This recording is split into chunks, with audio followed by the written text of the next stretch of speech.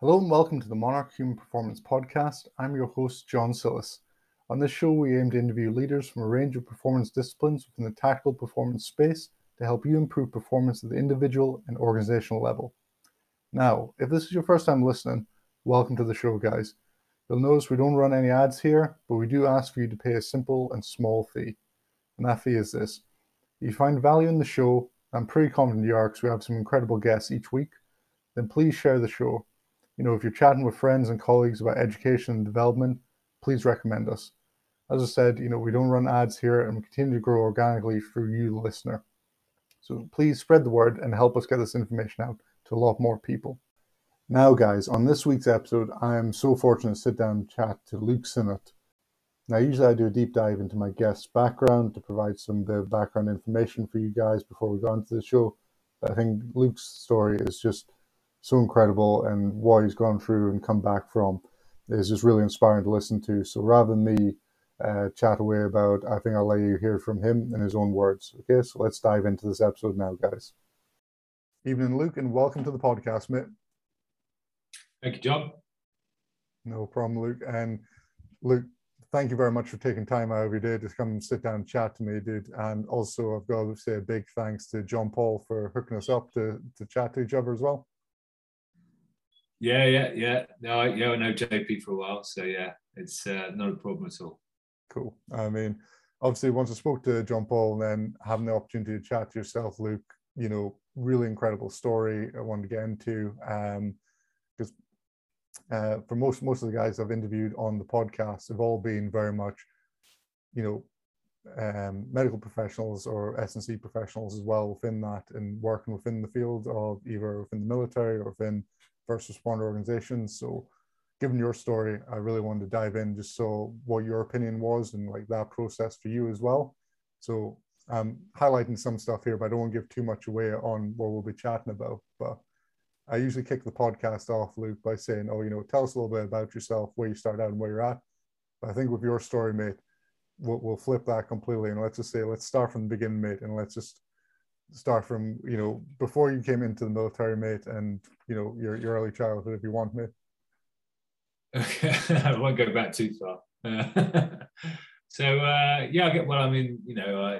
like a lot of people go through the military route, you get the bug early on. And you try and sort of position yourself in life ready to do it when you're ready. But for me, actually, it came put more out of the blue, I suppose, because I went to university, did my degree in economics, nothing at all to do with military or strength conditioning, and I worked in the sailing industry for a couple of years after I left university, sailing boats around for people. Generally just spending my time in endless summer, which was fantastic. And I don't know why, it was one of those itches, I thought I've got an itch about the military service. I wanted to do it. I wanted to prove I could do it. And I think, I didn't want to look back in life and have regret on that front. And a lot of my family had served at some point. So, it was almost in the blood. So but they were all Navy, so I decided to go Army because I've always been confrontational like that. So, I thought my grandfather might be rolling his grave at that one. But, I thought also the Army was where it was happening. All the conflicts that have been going on so far with the forces, while certainly my generation, it's all been Army focused. It's all been land-based stuff. So, I knew that was where I wanted to be. Mm-hmm. So I jumped off a boat pretty much and went to Sandhurst in 2006. Still had long floppy hair, sunglasses, tan line in my face, and sort of that innocent twinkle in my eye that the colour sergeants can't wait to get stuck into when you get to Sandhurst. And a year of, well, I can only describe as sort of boarding school on crack, basically. Sandhurst. Mm-hmm. It was just an intense year of training, getting you ready for leadership, and been commissioned into the Royal Engineers in a year later. And I think that was the right place for me. It was a good fit for me. I was I quite like a varied role, and that's certainly what the sappers offered you. You know, I went initially into the armored role, but I was doing light role, I was doing construction, I was doing all kinds of stuff in that first 2 years. Mm-hmm. I had a unit as well that were deploying to Iraq as well, so just caught the back end of that. So you know, they were a busy unit, and after 18 months with them, I posted over to 2-3 Engineer Regiment. I wanted to have a crack at P Company. Unusual route to going from armoured to light role airborne, but it was again one of those itches I had to scratch. And training for that was quite an intensive program as well. You know, it wasn't so much the process of once you got into the airborne process. So when you went to your Royal Engineer beat up, then your brigade beat up, and then P Company itself. It's quite a long journey. There was also all the time before that running up and down the hills in Salisbury Plain, you know, doing a few trips over to Brecon and doing some proper hill training over there. You know, it was quite an intense program while trying to do my job as well at the same time. So it was a bit of a kick in the teeth when I posted to 2-3 and then got re-rolled into a squadron for 3-3 Engineer Regiment, which is the counter ID guys, and got pulled back from P Company to go and do my search course in Chatham. So it was sort of midway through P Company, which was again, you know, a real bitter pill to swallow. But you know, at the end of the day, you got to do what you're told. You know, you're there serving at the whim of the people above you, and you know, whatever you may want doesn't always fit the bigger picture. So I went off, did my search course, and was lining up for Herrick 13 as a search advisor, so leading a team of guys looking for IEDs with the airborne guys, ironically. So I was deploying with the 2 and 3 para. So yeah, I started preparing for that, and obviously, you know, you go through the process of getting guys ready for serving in Afghanistan. You know, it's definitely a role different to Iraq in Afghanistan, because it was a very light role based deployment. You know, Iraq was all about, you know, movement from base to base, whereas Afghanistan was about trying to hold the ground. And so you were going to be on your feet a lot, which means a lot of the guys had to be prepared to be carrying a lot of weight, particularly in our role of counter ID. You know, we'd be on the ground for quite a long time.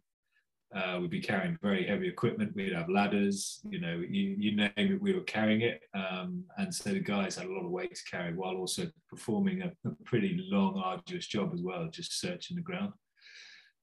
So yeah, we went through a big fitness program for that as well. And so we deployed to Afghanistan in November 2010. And September 2010. We got out there, pretty quick turnaround, because being at the time out in Afghanistan, then we were getting a lot of IED problems in all over Afghanistan, but Helmand particularly. You know, we had it really bad, and so the teams that were sent in to do counter ID were in high demand. So you didn't have time to hang around in camp and dwindle on anything. They needed you out on the front line.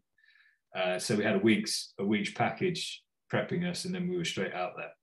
My team and I, and we moved into FOB Price, which was the Danish Battle Group's HQ, and we started operating out of there. And it was high intensity. There was a lot going on. Lot of devices being found, a lot of big devices as well, because effectively we were trying to keep a lot of the main highways that came through Helmand came through our area of responsibility, and all the way sort of up into Kabul. And so these routes were getting used a lot, and so we were out constantly pulling some bloody big devices out from under the roads, and you know, and the surrounding area as well, and trying to do a little bit of hearts and minds and keep schools open, you know, because obviously they were a high target for the IEDs.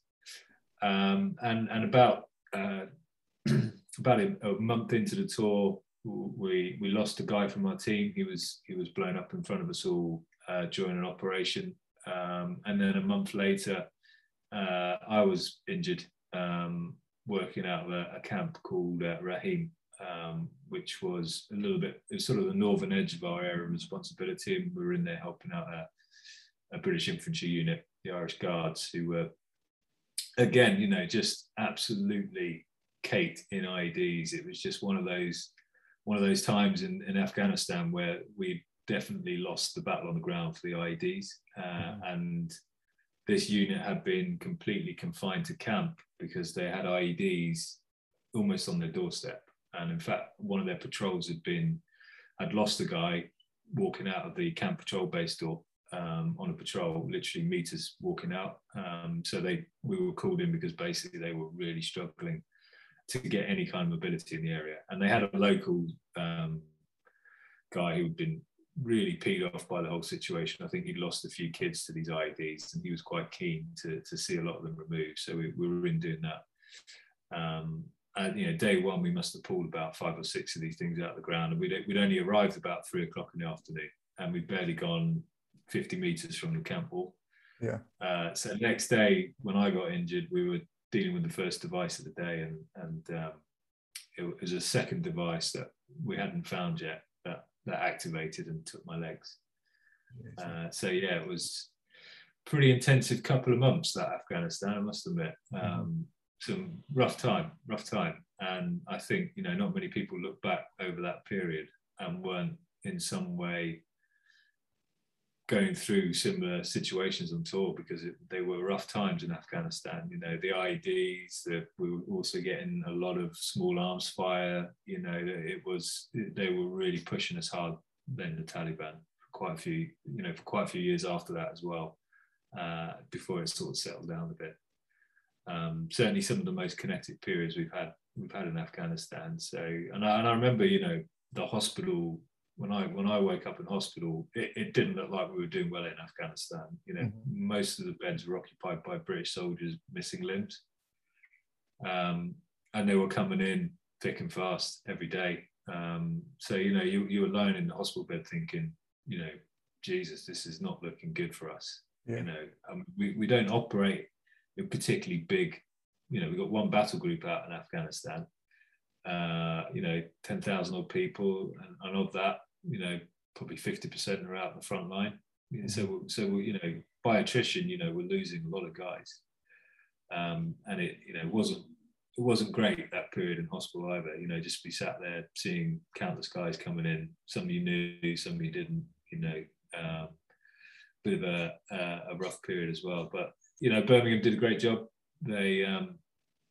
I woke up in hospital after a 2-week coma, and I remember sort of first person I saw was my wife, and you know, I knew what had happened. You know, I was awake when I got blown up. I was conscious right up until they put me on the back of the helicopter, and then, you know, whether they knocked me out or I passed out, I don't know, but I certainly had a sort of vivid dream of what had happened from the moment I hit the back of that helicopter to the moment I woke up 2 weeks later.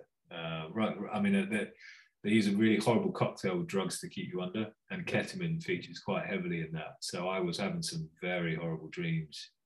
I mean, I dreamed I was in surgery. They were operating, taking my legs off, and I was awake. Nobody seemed to be that bothered about the whole thing. I was sort of like, excuse me, I'm awake here. They're almost like, shh, you know, we're trying to concentrate here. And I really felt that had happened when I woke up 2 weeks later. I really thought that had happened. And when I saw a surgeon I thought I recognized, I really gave him the daggers sort of thing. Like I'm sure he was looking at me like, what the hell's wrong with that guy? You know, but you know, it just, you know, just goes to show, you know, just how potent that stuff is. So yeah. For that then, Luke, as well, like you're saying, you're under for 2 weeks after the incident, and then waking up in Birmingham. Your trip home then, did they get you straight from Afghanistan and into Birmingham? Was that stop off in Germany to stabilize further, and then back home onto British soil? I think for me, as far as I'm aware, because you come home, you get a little book, Kazibak book, which sort of details all the people that are involved in your process to get you home. And I think they got into a second book for me. And as far as I'm aware, they got me into Bastion within about 25 minutes. You know, they had a helicopter in pretty quick. Mm-hmm. And I remember it was a Chinook that took me off the ground. And so I've gone into the back, and they're like an operating theatre on the back straight away. So they've got me into Bastion, and I think in Bastion it's just life-saving. That's all they're trying to do. So I think the legs have come off at that point, you know, and cleaned up as best as possible. And the other thing they were trying to do is save my left arm. It's quite severely damaged, the left arm. I mean, all plated around the wrist where my hand got blown up the side of my arm effectively, and it took all the flesh off the inside of my arm. Very, very lucky to keep it. So I think they worked really hard, nearly 24 hours solid, just operating on me. I think they were just rotating surgeons through, trying to save the arm and life and whatever they could do. So once they'd sort of stabilised me as best they could, then they flew me back to Birmingham. And as far as I'm aware, you land in Birmingham, there's a military ambulance comes to meet you, and they blue light you all the way to the hospital. And for me, they'd opened up the new Queen Elizabeth about 6 months before, a year before I was injured. So I went straight into that one, and straight onto the critical ward, where I think, you know, amazing care, you know, 24/7 nurses watching over you.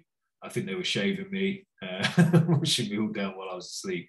So when I woke up, I was clean shaved, probably the cleanest shaven I've been in a while, because in Afghan, you know, you didn't really shave much, but I had cut hair and a shaved face when I woke up. You know, really, you know, it was 5-star service in there. But when I came round 2 weeks later, you know, they're going through everything that's happened. And they're saying, you know, how various people have been involved in your journey back, and to go through the book and have a look, you know, and I was amazed, you know, just how much had happened in mainly in that first 24 hours, the amount of people, hundreds of people involved in the process. So pretty amazing. Incredible. And obviously, in Birmingham, Queen Elizabeth, what was those early days like, just, you know, from getting stabilized and then that beginnings of those rehab processes for you? Yeah, I suppose I'm quite impatient. It never felt like it moved fast enough for me. So when I first came round, I wanted to, they had me on a breathing apparatus because my lungs were really damaged. Unbeknown to me, they'd actually had to make some pretty bold decisions about what to do with me, because I think I was very close to dying because my lungs had been so badly damaged by the blast. So they had me on this breathing apparatus, which was forcing oxygen into my lungs, and I felt so uncomfortable with that. And I was like, I'm ready to breathe on my own. And they had all these exercises they had me doing, trying to get the lungs to open up a bit. And get my O2 numbers. They were obsessed with my O2 numbers. If I didn't get above 95%, they were like, "You're not coming off that mask." So if I felt I was being lazy with my breathing, I could actually visibly see my O2 numbers drop, and I'd sort of get back on it again. Yeah. So you know, very early on, I remember that just being horrific. You know, that was sort of close to pushing me over the edge that bit, actually, because you were just permanently dry, and it wouldn't let you eat any fluids. You obviously, you know, you got fluids being injected into you, food being injected into you. So you know, it's no kind of living really at that point. And so 2 or 3 days of that, I was ready to throw in the towel, if I'm honest. But pure piggy determination, I managed to get that O2 number up, and they took me off the big black mask, which was just like a gimp thing. It was horrible. I was so happy to see the end of that and just get the straw under the nose. That felt really good, just to have the little straw. And you know, they were constantly threatening to put me back on the black ball if I didn't keep breathing well and keep my O2 numbers up. So I remember that early on, and I remember thinking, right, I'm breathing now. I want to get out of the bed, because I'd been laying in bed for 3 weeks at that point, and you can just feel the sores all over your body. And I remember they got me out of my bed probably a couple of days after I'd asked a few times. I pretty much asked every doctor and nurse that would listen, and they got me out. And I remember sitting in my chair feeling amazing, and then about 5 minutes later, just throwing my guts up and getting dizzy spell and hitting the buzzer, going, "Yeah, put me back in bed." But it was a small, it was a small gain at that point, and it felt fantastic. But it made me realise these doctors know what they're talking about. Where they're saying, "Don't, you're not ready yet," and you're like, "No, I'm ready. Get me up there." And so it went like that my whole time. I was in hospital for 9 weeks in total, and it was always me pushing to get something, and them eventually letting up, and then me going, "Sorry, you were right. I shouldn't have done that." But I think that I had to. I think they realised I had a lot of oomph about me, and I wasn't going to take this lying down. I remember quite early on, physio came in quite early on. Obviously, the arm was quite badly damaged, and they needed to get that moving. So physio did a lot of work with me, and I was quite keen to get down into the gym as well. They had a really good physio suite at Birmingham, and I think within about 2 weeks, I pretty much had all the surgery they needed to give me at that stage to save my arm, and so they were happy for me to start moving around using it. And so I was doing some stuff, but really, really low level stuff with the physio in the gym, and just getting some mobility. Because they're not going to let you leave hospital until you can move yourself around a bit. And I was really struggling to do that. I mean, at first to get me moving, it used to take about 4 or 5 nurses or physios or doctors, whoever, to slide me across into whatever they wanted to put me in, a chair or wheelchair, whatever it may be.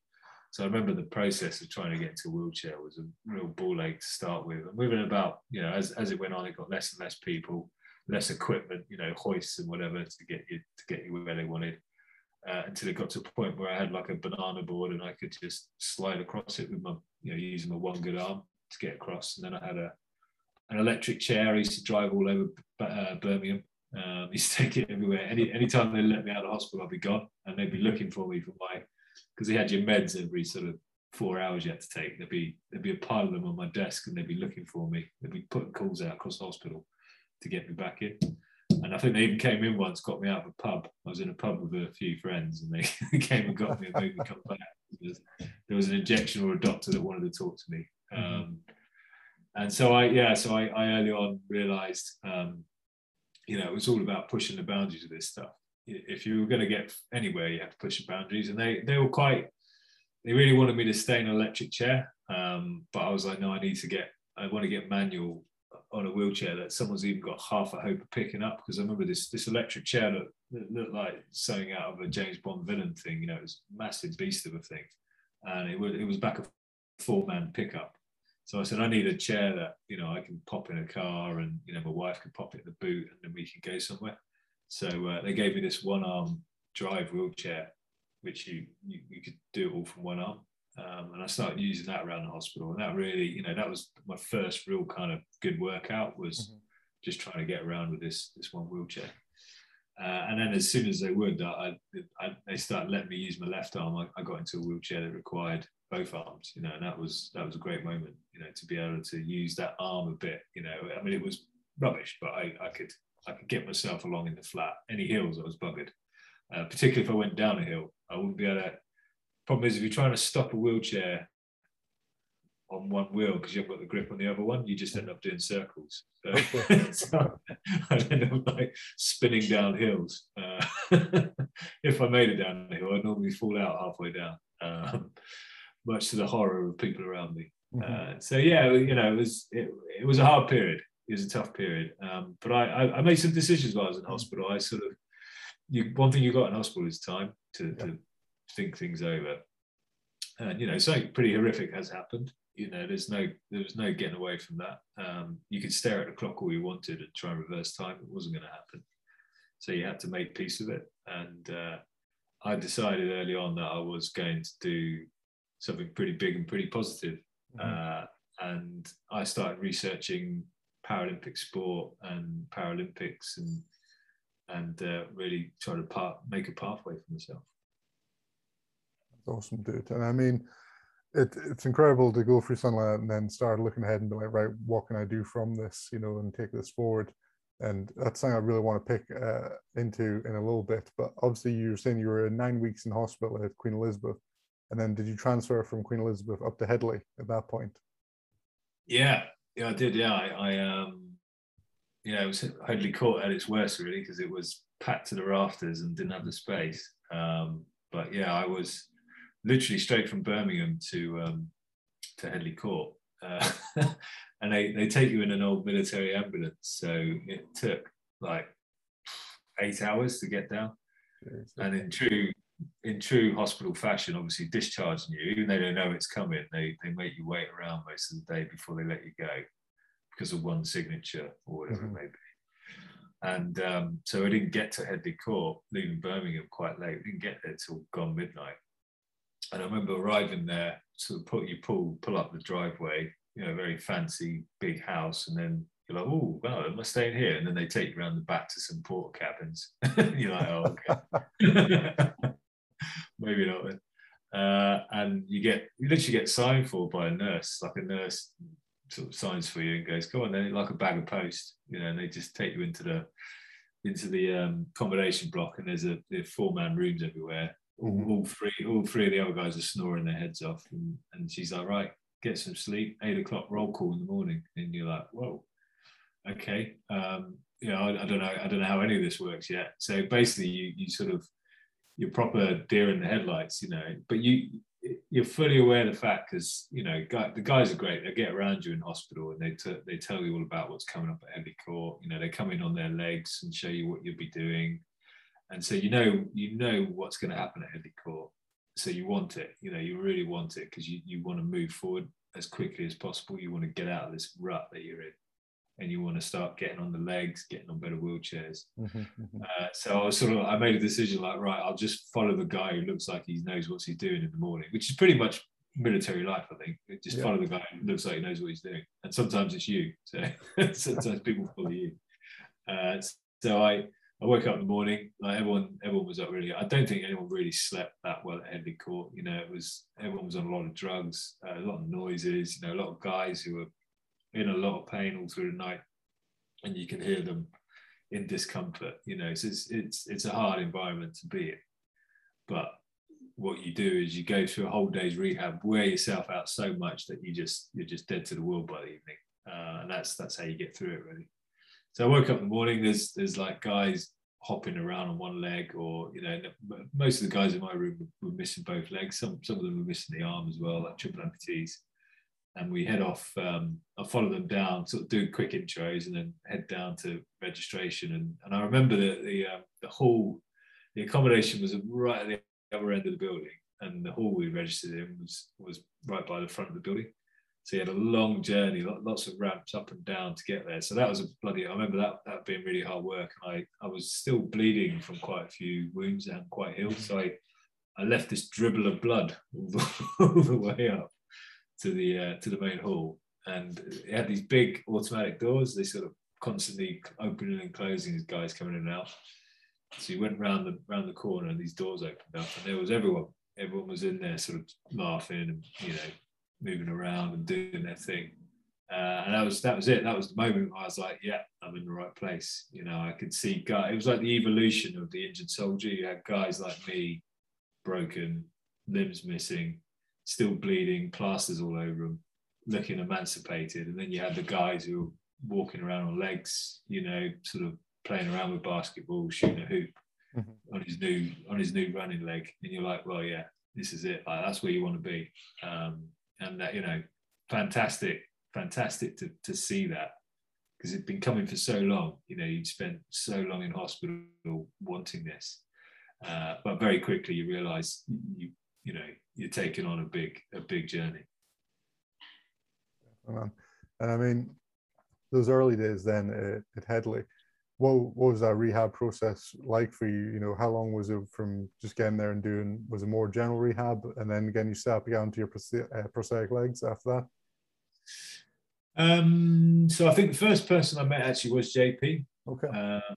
Obviously, nurses aside, I spent a lot of my time with the nurses early on, because I had a lot of wounds that still needed changing out and stuff. So, but JP was the first person I met, and so straight off the bat, you're into your S&C program. And what they're doing is they're going, right, you've got to learn how to walk, you've got to learn how to use a wheelchair better. You know, you've got all this stuff you need to do, and the only way you're going to be able to do that is if you're conditioned for it, because you've been laying in your hospital bed for the last however many weeks, and you're in no physical state to do this. However you were before you got injured, it doesn't matter, because you're now a new person, and we need to get you back there again.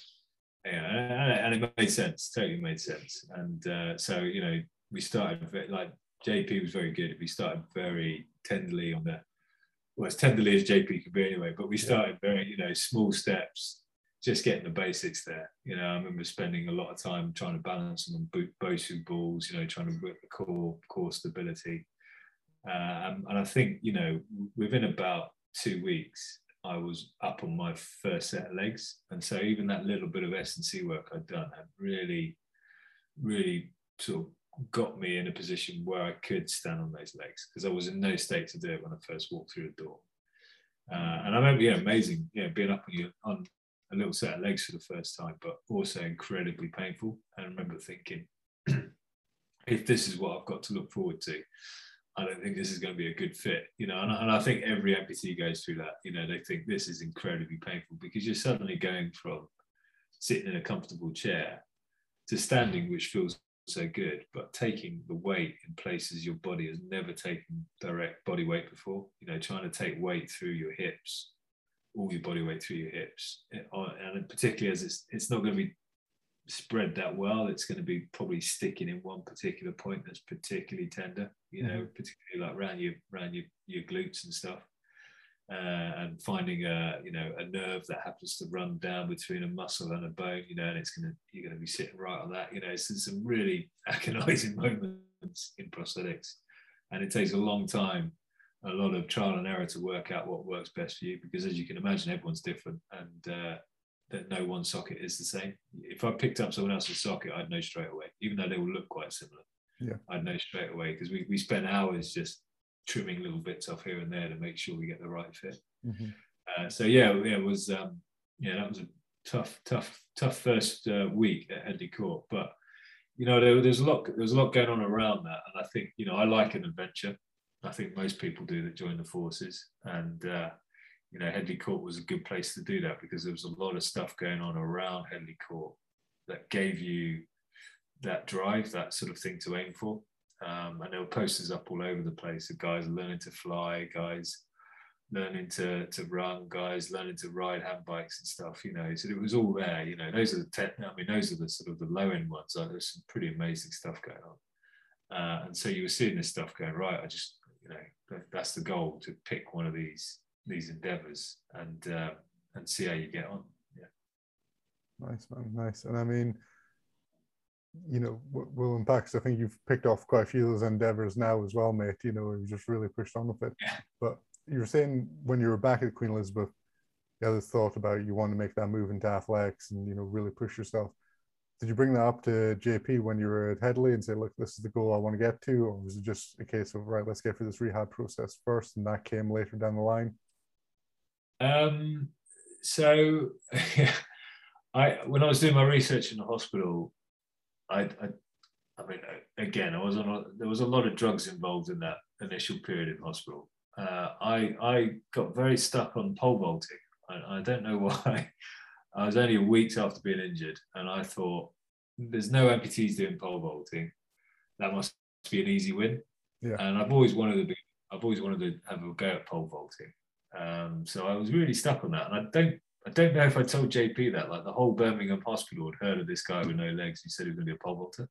And I don't know if I came to my senses when I got to Headley Court and thought, I better not push that one, because they might think there's something mentally wrong with me and get me sent off to the loony bin. But I don't remember if I did or didn't. But I definitely said to JP early on, you know, I'm going to go for Paralympic sport. He's a bit hand biking mad, JP. So yeah. I think he early on was like, well, what about hand biking?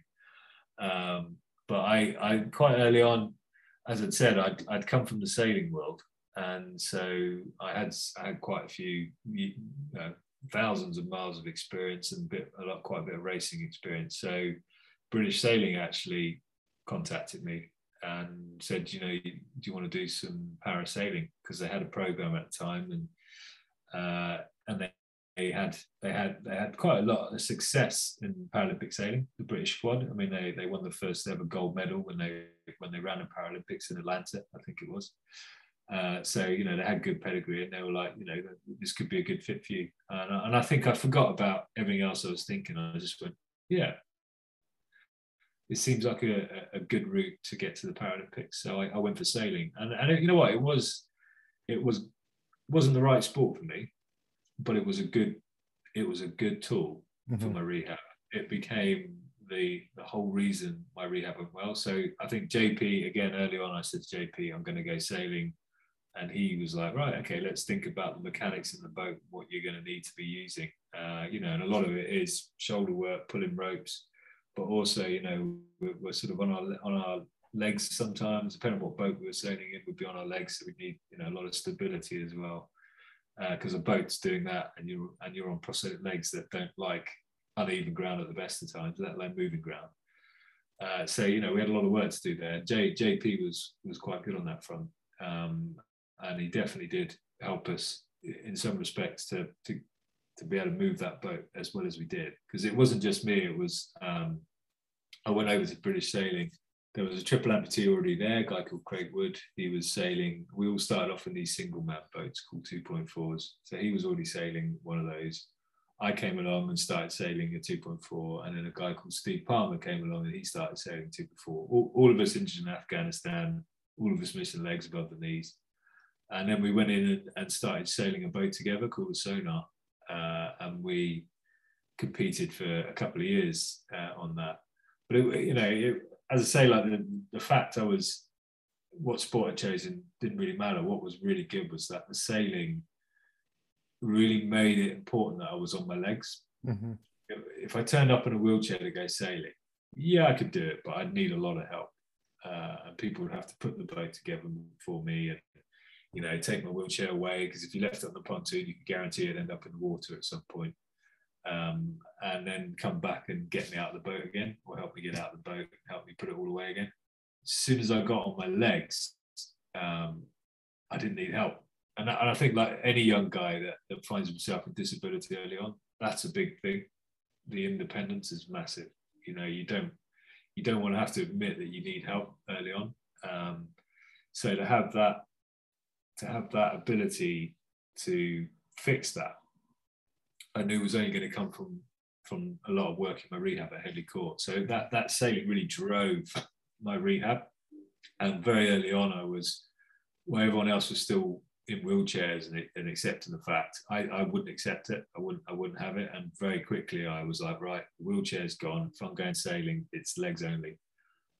So I can get around and do what I need to do. You know, and by the time I finished my sailing stuff, I was, myself and the lads, all three of us were on legs by that point. We were doing all the work on the boat. We were putting it together, hoisting it up on a crane, putting it in the water, getting on the boat, driving it to competitions. You know, we had a vehicle that we towed the boat around with, you know, so we were fully independent by the time I left that sailing program. And sailing drove that, and Headley Court facilitated that.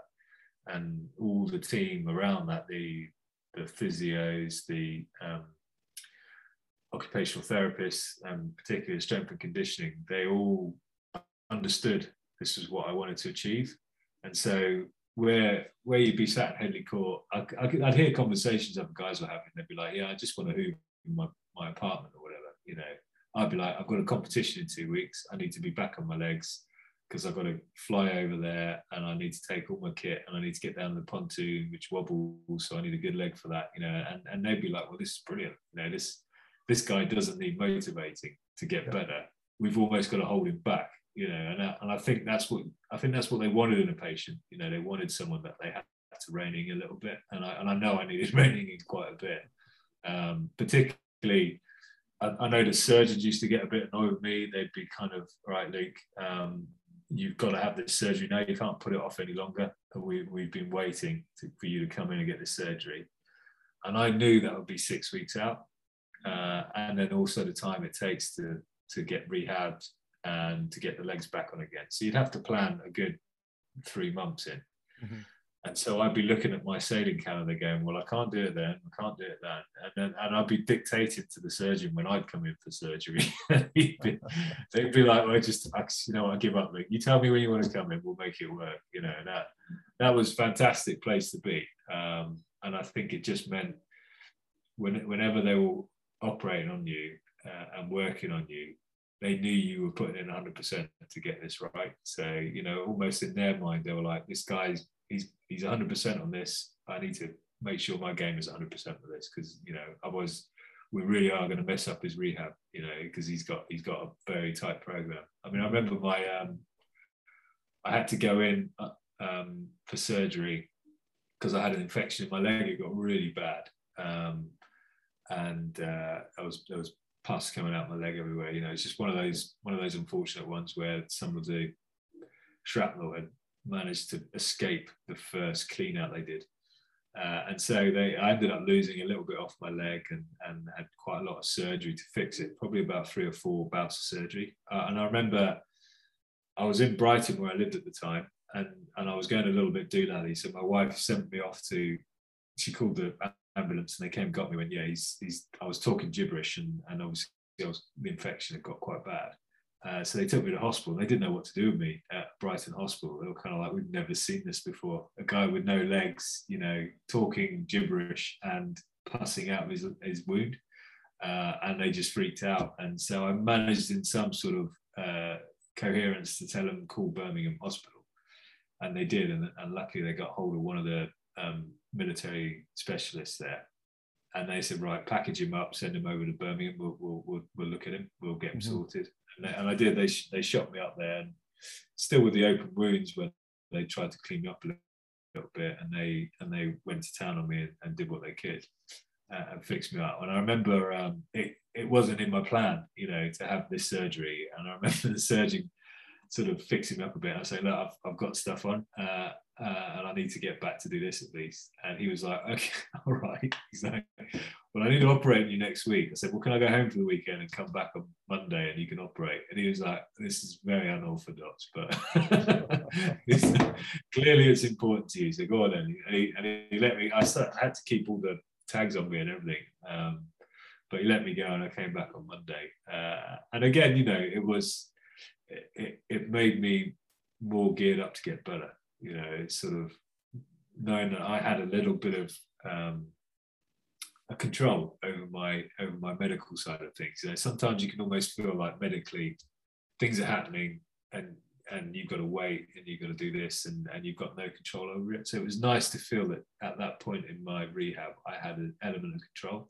I don't think I'd get that kind of control normally. I think it was a very exceptional circumstance. It was, we were loads of us coming back from Afghanistan injured. You pretty much had a hospital geared up with a whole wing geared up to facilitate you getting better, and Headley Court, so we had some big hitters in our corner, and so I think that was the only reason I was allowed to do what I did, but it worked. For me, rehab wise, that really worked. That's awesome, dude. And obviously you're saying you took your rehab and you went into sailing for a number of years and that. So where did that interest then suddenly spark to get back into the athletics side? Do you still have that dreams of pole vaulting, or what drew you back in? Well, I remember I had to go in for some surgery again. And this is a common theme in most amputees' lives, is at some point surgery does have to happen. And I remember having to have surgery on my left leg because I had some menomas, like clumps of nerves that were just, it was like someone stabbing you in the leg every time you tried to walk. And it gets to a point where you can only tolerate it so much before you're like, I've got to get something done. And I remember I was due to go to the World Championships in Canada. This was the first year of the Invictus Games. It must have been 2014. I think the first Invictus Games, because I remember the Invictus Games were on, and I was meant to be going out to Canada. So I wasn't doing the Invictus Games, but I was going to the World Champs. So I went in for surgery, and unfortunately something didn't go right. Some bits went wrong. And so that finely balanced program I was so obsessed with keeping just got completely blown apart. It was rough. That was rough. I think at that point I've been riding along on this sort of wave, working out, and I'm just managing to get stuff fitted in, you know, throwing rehab in around sailing competitions and stuff, and other things. I was learning how to fly as well during my rehab as well. So I had a lot going on. I don't know why my wife put up with me, because we also had our first kid in 2013. So, you know, it wasn't like we didn't have a lot on our plate. And I remember being in hospital, not able to go to World Championships, watching the Invictus Games on TV, so seeing lots of friends, you know, competing, and just remember thinking, I've made some bad decisions here, you know. And I think when things don't go your way, it's very easy to be kind of bitter and pissed off and get really twisted up about the whole thing. But I was like, you know, I need to make some changes. I need to avoid this situation again, because you do, you know, you're never always going to make the right decisions. That's just life. But it's how you cope with the bad moments that really sort of make you a better athlete. So I was sat there thinking about it, and I made a decision that sailing wasn't the right thing for me. I think I realized having kids as well. We had a second one on the way at that point as well. I remember thinking, you know, with 2 kids and a sailing team that depend on me and other commitments outside of that, and still having surgery going on, I sort of made a decision that I don't think I was going to be the right person for the team. I was more worried about letting the team down than what was right for me. So I made the call to pull out the sailing. And I remember one of the teammates coming to see me, and I remember saying, look, now I'm thinking about this, because they were getting set to go to Canada and they had to get a replacement. And I was, you know, really, I felt really bad about the whole thing. But he totally got it. He was like, you know, it's not right for you. It's not right for you. And I made a decision to pull out of the program. And it wasn't a bad call in the end, because I think about 6 months later, they announced that sailing was no longer going to be in the program for the Paralympics. So I jumped ship, not even realizing that. But it actually turned out to be a really good move, because I would have been stuck on a program that had no ending really. So I left in 2014, left the sailing in 2014. We had our second child, and I've been looking around, you know, I hadn't let go of that Paralympic bug, but I was looking around thinking there's got to be something that works for me. And I realized when I was going through the sailing, I realized, like, going into a lot of these events and seeing people that did really well in the sailing, it was because their disability fitted it really well. And I think I realized quite early on, you've got to find the right sport for your disability. It doesn't matter how strong you are or how quick you are. It's all about how your disability best complements that. And because of the extent of damage in my left arm, I thought, well, I'm never going to be a brilliant wheelchair athlete. You know, if I was going to do wheelchair racing or wheelchair basketball, I was always going to be held back by this left arm. But one thing I could do was run. And I had pretty good limbs left from the blast, you know, and I was very good at walking and very strong. And I thought, well, that must fit nicely with running. So I'd actually started running while I was at Headley Court. They are quite particular about when they let you run. So they sort of have a process of things. You start off on your little stubby legs, they grow your stubby legs, they get you onto the bigger legs with the knee joints. And then when you've been on your big legs full time and spending the whole day on them, they'll let you start running. And I understood why, because running was immensely difficult. It was the hardest thing I'd done on prosthetics, because effectively you're on 2 giant springs. Yeah. And these springs, no matter how they set it up, when you're a above knee athlete, the springs don't want to go forward, they just want to go up in the air. So you've got to somehow generate power and also just put your faith in the gods and lean forward and hope for the best. So they are, you know, there is a lot of room for injury and hurting yourself. So, and not having the sockets that aren't working well, you're going to do yourself a lot of damage. So it was a real, as far as the learning curve had gone, I suddenly went almost vertical on the learning curve. And first time running, I was thrown up all over the place. The amount of energy required to move these things around was unbelievable. But I was hooked. I was hooked. So I thought, when I was doing my research after I left the sailing, I went, I think athletics is the way to go. If I can incorporate my running legs, I think that's where I want to be. And I looked around in athletics, and I saw, you know, for the double above knee amputees on blades, the only options you have were 100, 200, and long jump. And I actually do like the long jump. I actually do. I used to like doing long jump before I lost my legs. So I thought, right, let's do that. So I called up British Athletics. I said, hello, I've got no legs. I'd like to do some long jumping. And they were like, what? What are you talking about? I was like, oh, sorry, is this not Paralympic athletics? Well, no, this is just British athletics. You probably want to talk to the Paralympic, I'll put you through, hang on. And she got me through to one of the talent spotters, and she looked down her list and she said, yeah, double above knee. So you're a 61, I think. I know, what did she say? 42 at the time. You were a T42. Long jump. Yeah, we haven't got one of them. That's brilliant. Yeah, come down to one of our talent ID days. We'll have a look at you. So I did. And I realized I'd sort of made this contact. I was just doing some research. I hadn't really made the leap at that point. So I realised I'd sort of said, yeah, great, I can't wait. And then I have thought, oh yeah, I haven't learned how to long jump yet. I don't even know if I can. I had some blades and I've done a bit of running, but I hadn't actually tried jumping. And I was like, I hope it's possible. You know, I haven't been able to find any videos of it being done or anything. So I started scrabbling around trying to find a long jump pit. And I managed to find one locally in a little public school around the corner. But it was a kids one. So I ran down practicing jumping in it, but it was actually too short for me. And it's not that I was an amazing long jumper, it's just it was a very small pit for kids. So I, you know, first couple I landed in the sand, and I finally got a grip of it. I landed on the grass behind and really hurt myself. So I was like, right, okay, I think I know how to jump now. So I sort of went with the whim of the gods and went straight down to this talent ID day and just showed them what I thought I could do. And it was rough. I think it was early 2015. I didn't look like the most amazing long jumper ever or the best sprinter ever. I mean, I still had my sailor's build, is what I like to call it. I was still a bit tubby from sailing, because sailing was all about technical work. You know, it wasn't so much about being physically the best. You had to be technically the best. You spent all your time just messing around, pulling lines in by millimeters. And what they really wanted from us in the boat was weight. They wanted heavy people on the sides because they were such big boats. They need a lot of weight to keep them upright.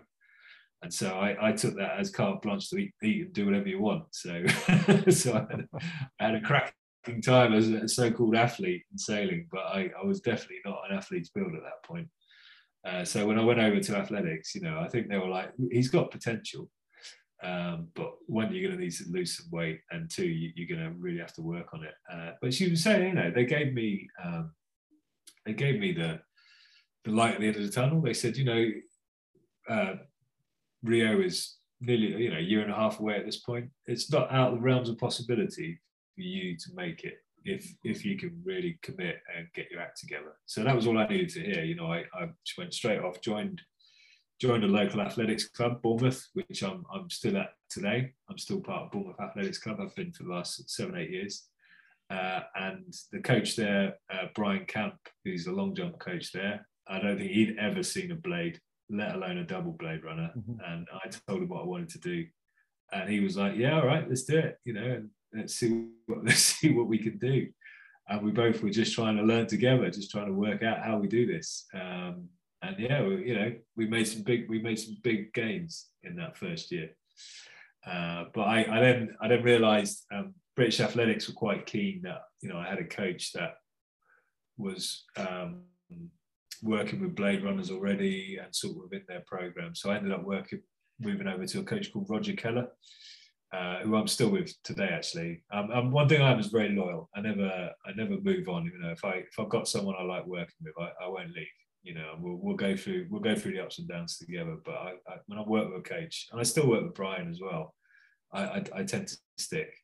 And I know in athletics, it's quite often that athletes jump coaches most years. If they're not having a good year, they blame the coach. You know, they don't look at themselves so much sometimes.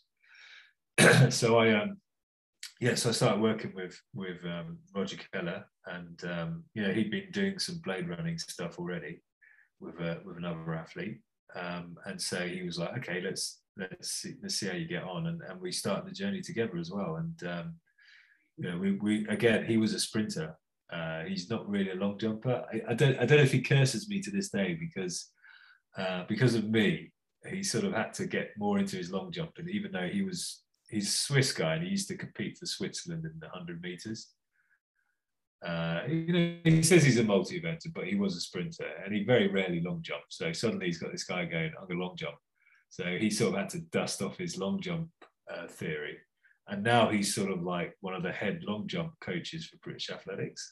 So I don't know if he curses me for that or not, but he's certainly we've learned a lot together, and he's a very good coach, and he's also really helped out a lot of other athletes that have come through the program after me who have really benefited from what we've done together and what he's able to deliver as a coach. So it's been very good.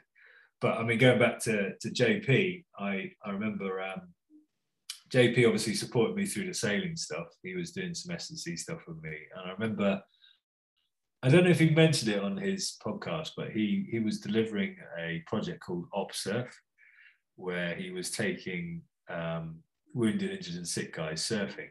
And I knew, being in the sea as a sailor for so long, I knew how powerful being in the sea is. It's a massive healer.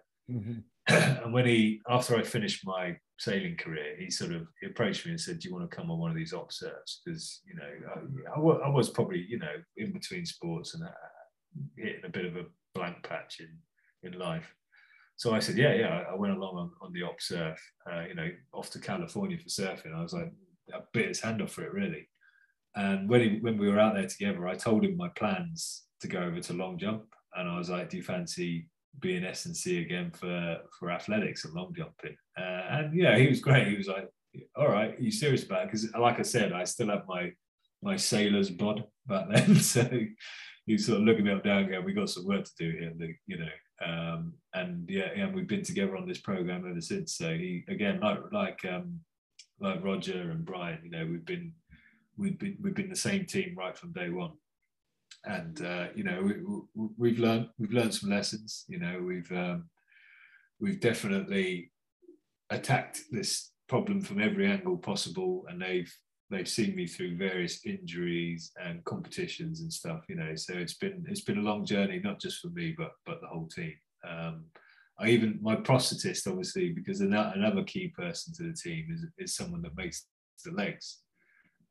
And again, I've had the same prosthetist since day one. I met him on the NHS in Portsmouth.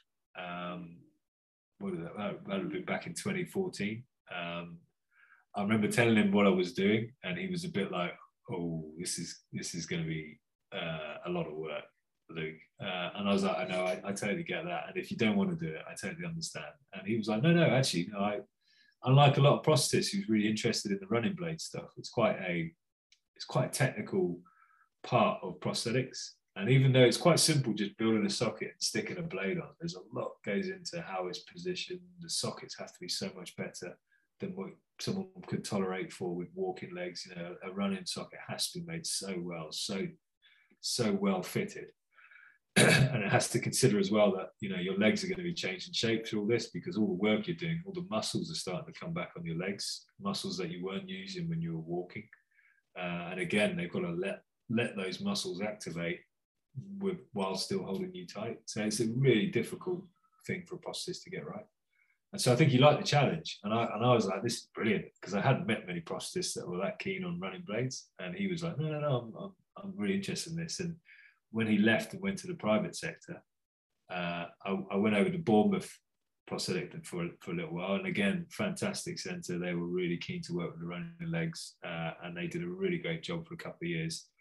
But as soon as I had an in back with Steve, I went back to work with my old prosthetist, who was now working for Dorset Orthopaedics, and so I now go and see him up in Egham near London for my prosthetic work, and again, we're back on that journey again. And it was great, because it was we got to a certain point when he left and then I left, And we got to that point, and we pretty much just picked up from where we left off. We had some ideas of stuff we wanted to do. And again, you have to get so creative with this stuff. You know, it's not just a case of sticking a carbon socket on someone. There's really creative things that need to go around how we make this work better. You know, the running blades are it's a very fast moving technology at the minute. The running blades are running on, I don't know, 12 years ago when or 10 years ago when I first got injured. And then light years ahead now, 10 years later. And now we're looking at some very serious bits of equipment that, if they're not connected well to the socket, will absolutely obliterate that socket. You know, there's so much force and twisting moments going through this equipment. Things have to be built really well. And so it is all problem solving. And being an ex-Royal Engineer, I like problem solving. You know, I like finding solutions, and it's a bloody good thing too, because otherwise I'd have probably walked away from this back on day one when I realised just how much work was involved. That's interesting to hear as well, Luke, from your perspective of just that process of building that team around you as well, and again starting the athletics side, and obviously you had JP come with you as well, and then your prosthesis guy as well. Yeah, it's interesting, and like you say as well, just keeping that team around you the whole time, being loyal to that team as well, rather than, like you say, some athletes who would have one bad season and then instead of looking inwards, it's like, well, it's not my fault, it's coaching staff, and making dramatic changes. So I think rather than being like, right, okay, let's weather this out and see what's what really with this. Yeah, no, you're right. Yeah, no, it's a really horrible thing. I see it so often, and I get sometimes people don't click, and don't get me wrong, you know, I fall out with my coaching staff. It does happen, but you know, I think you've got to be grown up enough to realise, you know, everyone's pushing in the right direction. Everyone wants the same result for you, you know, and as an athlete, and particularly an athlete on prosthetics, it's so easy to blame the equipment, to blame, you know, the environment, the heat, the weather, you know, there's so many factors that can affect you. And I think at the end of the day, and it helps being an older athlete, you've got to step up sometimes and say, yeah, it's my fault, guys. I made a bad call here. Or I just had a bad day. And that's tough, you know, because it can really knock your confidence, particularly if you're young and you're early on. And that's hard to recover from. So sometimes it's easier just to take the easy option and say, yeah, it wasn't me. It was them. I'll go somewhere else. Yeah. But I think you find that as athletes get older, they get better at dealing with that. I hope they do anyway. But it's interesting, Jan, to you, Luke, and it was something that cropped up when I was chatting to JP originally. You know, we're saying about guys who go through this life-changing process of getting injured while out on service and that, and then obviously within the military community, you know, PTSD is a big thing, but also JP was saying there's a lot of guys who are going through this post-traumatic growth sort of phase as well, of just like, you know, taking what's happened, seeing the positives, and then pushing on for something else down the line, like, and trying to achieve more. And from chatting to you and the stuff, you know, I've looked into that you've done, and, you know, going into performance sailing, taking up and learn how to fly, and now making that move into athletics as well, is just huge testament to that mindset as well. And, you know, big question for me now is like, you know, what's next for you? You know, where do you see yourself going next? Well, I guess you know, I've still got this bug for the athletics and Paralympics. I mean, unfortunately, I got injured just before Tokyo, which is a real kick, you know, to go through 5-year program and to be at every major championship along the way, right from year one, and then fall at the last hurdle for injury. It's a real bugger. And so I think I couldn't walk away with that unticked box. You know, I said to myself back in the hospital bed all those years ago, I'm going to go to a Paralympics, make this a positive thing. You know, and I think I'd also said to a lot of my guys before we deployed to Afghanistan that, you know, if you do lose your legs, lads, you know, maybe some in jest, but there was a bit of truth behind it. I was saying, you know, if you lose your legs, you've got to get yourself to Paralympics, surely. You know, that's And if you do, I'll be there to support you, sort of thing. I'll cheer you on. So I said that more, you know, to sort of calm their nerves about the whole thing. But also, you know, I think that's the right mindset. And so I can't let this go. I can't walk away from it unfinished. So, you know, I'll be pushing for the next 3 years. I'm 41 now. I'm at the older end for an athlete now, and also, you know, I'm in a sport where there's a lot of stuff going on, a lot of development going on. So, you know, it's very hard to keep on it all the time, and it demanding, you know, as far as demands go for a sport, it's very high. You know, running 200 meters on blades is really hard. It's a big workload on your body, and so as you get older, it gets harder to recover from. The training is tough. The competition is tough. And long jumping, throwing yourself into a giant sand pit, you know, young people bounce, old people don't bounce so well. So, you know, it's sort of, it's getting tougher. It's probably why I'm picking up more injuries. But I'm not going to let that go. So for the next 3 years, that's definitely what I'm tied into. But you know, I'm involved in various projects. One thing I am quite passionate about is the flying, and I do a lot of flying. I do a lot of actually recruiting and training up new pilots. So over the last 5 years, I've been running the training program and the recruitment program for Flying for Freedom, as I'm one of their trustees as well. And I've managed to get about 25 people through the door. At least 15 of those are qualified pilots now. And that's no easy feat, because that's dealing with a lot of disabilities, a lot of mental health issues as well, with the guys that come through the door. Not to take anything away from them, they've done a great job to get qualified as pilots, but it's tough qualifying as a pilot, even without all the physical or mental issues. It's tough going through that training. It's a big commitment. But the freedom they get once they get their wings, once they get their license, and they're free to go flying. So I've got a lot of work going on around that. And we've got some big projects we want to do with that. You know, we want to take these aircraft to America and fly around with some American wounded, injured and sick guys to show them that flying is a great rehab tool. Got some stuff in Asia we'd like to do, and also we'd like to take these aircraft to the South Pole. So, you know, some big, bold things we want to do.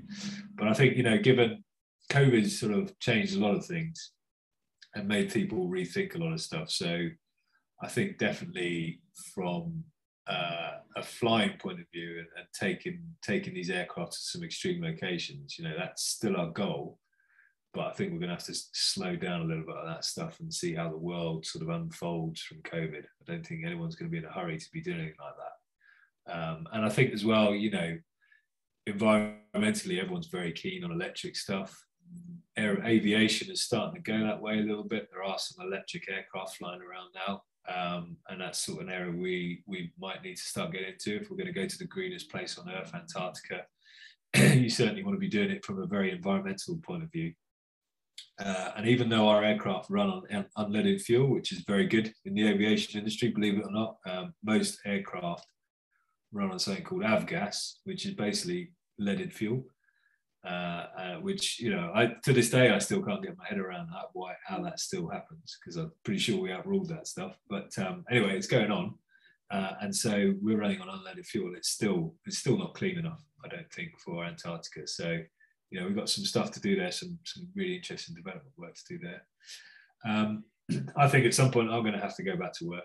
You know, as great as it is being an athlete, it's not exactly the best paid job in the world. It's one of the best jobs in the world, but not the best paid job in the world.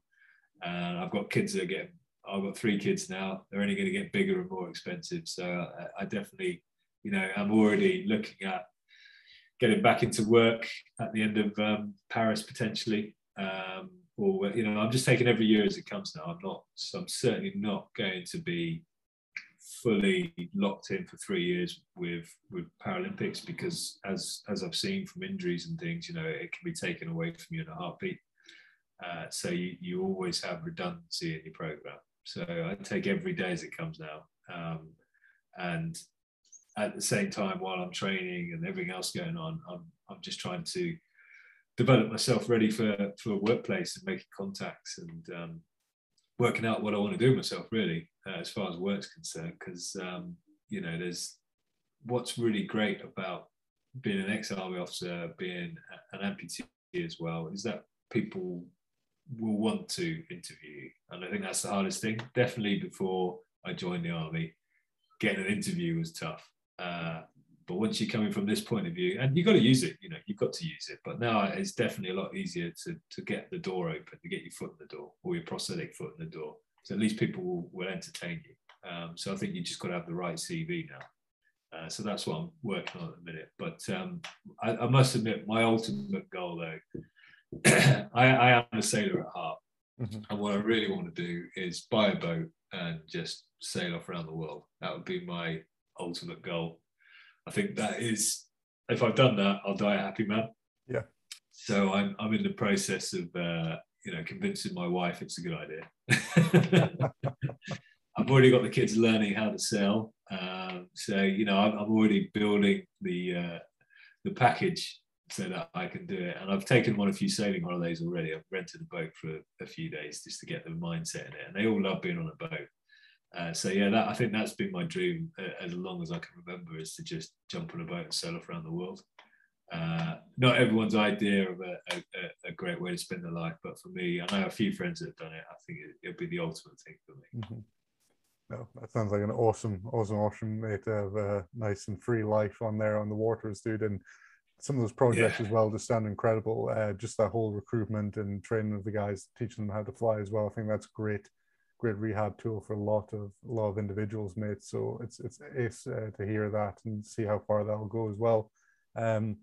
Obviously, like, really inspiring story. Really great to actually sit down and pick your brain just about how far you've come and what you've overcome. For anyone who's listening in, who wants to find out more about your step in, help support you with either your projects or your athletics goals, what's the best way they can do that? Well, there's a website I set up years ago, www.lukesinnott.com. So you can look on there, and you can get contact details for me. You can follow me on Facebook and Instagram and Twitter and all that stuff. What I'm actually doing at the moment is I'm actually starting to be a bit more open about my prosthetic experience, because it's something I've always been a bit closed off about, because I've always wanted to hide it from my competition, because some of the people who are the first to like anything I do is normally my competitors, because they're trying to see what we're all doing. Okay. And as you can imagine, technology is playing a big part in our sport. So people are always interested to see what other people are doing. And it's nice to just turn up and people not know and be like, whoa, where'd you get that from? So I've always been a bit closed off about this whole thing, but I'm more open about it now. And I think I've got to do that, because there are a lot of people that might want to run, or, whether it be competitively or just starting off running. And I've learned a lot over the last several years of playing around in this stuff. So I've got a lot of knowledge on it now. And so I've already started posting footage of, what it takes to be a blade runner. The work it takes, not just behind the prosthetics, but everything you're doing. And I think, I've already got some pretty positive feedback on it, because I think a lot of people who might have been considering it are either completely put off now or they're inspired and want to do it. So yeah, that it's all out there to be seen. But yeah, if you want to contact me, the contact details are on the website. Perfect. I'll make sure I'll stick those in our show notes as well, so everyone can reach out, Luke. Once again, mate, thank you so much for being so giving of your time as well. It's really, really appreciated, bud. No problem. Happy to do it, John. Perfect. Thanks a lot, Luke. Take care, buddy. Bye-bye. Bye. Hi, guys. Really hope you enjoyed this week's episode of the Monarch Human Performance Podcast. I just wanted to say thank you for your continued support to the show. We're slowly growing each week and getting more and more downloads, which is truly incredible for such a niche-specific podcast. To continue supporting us, can I ask you to do me a simple favor?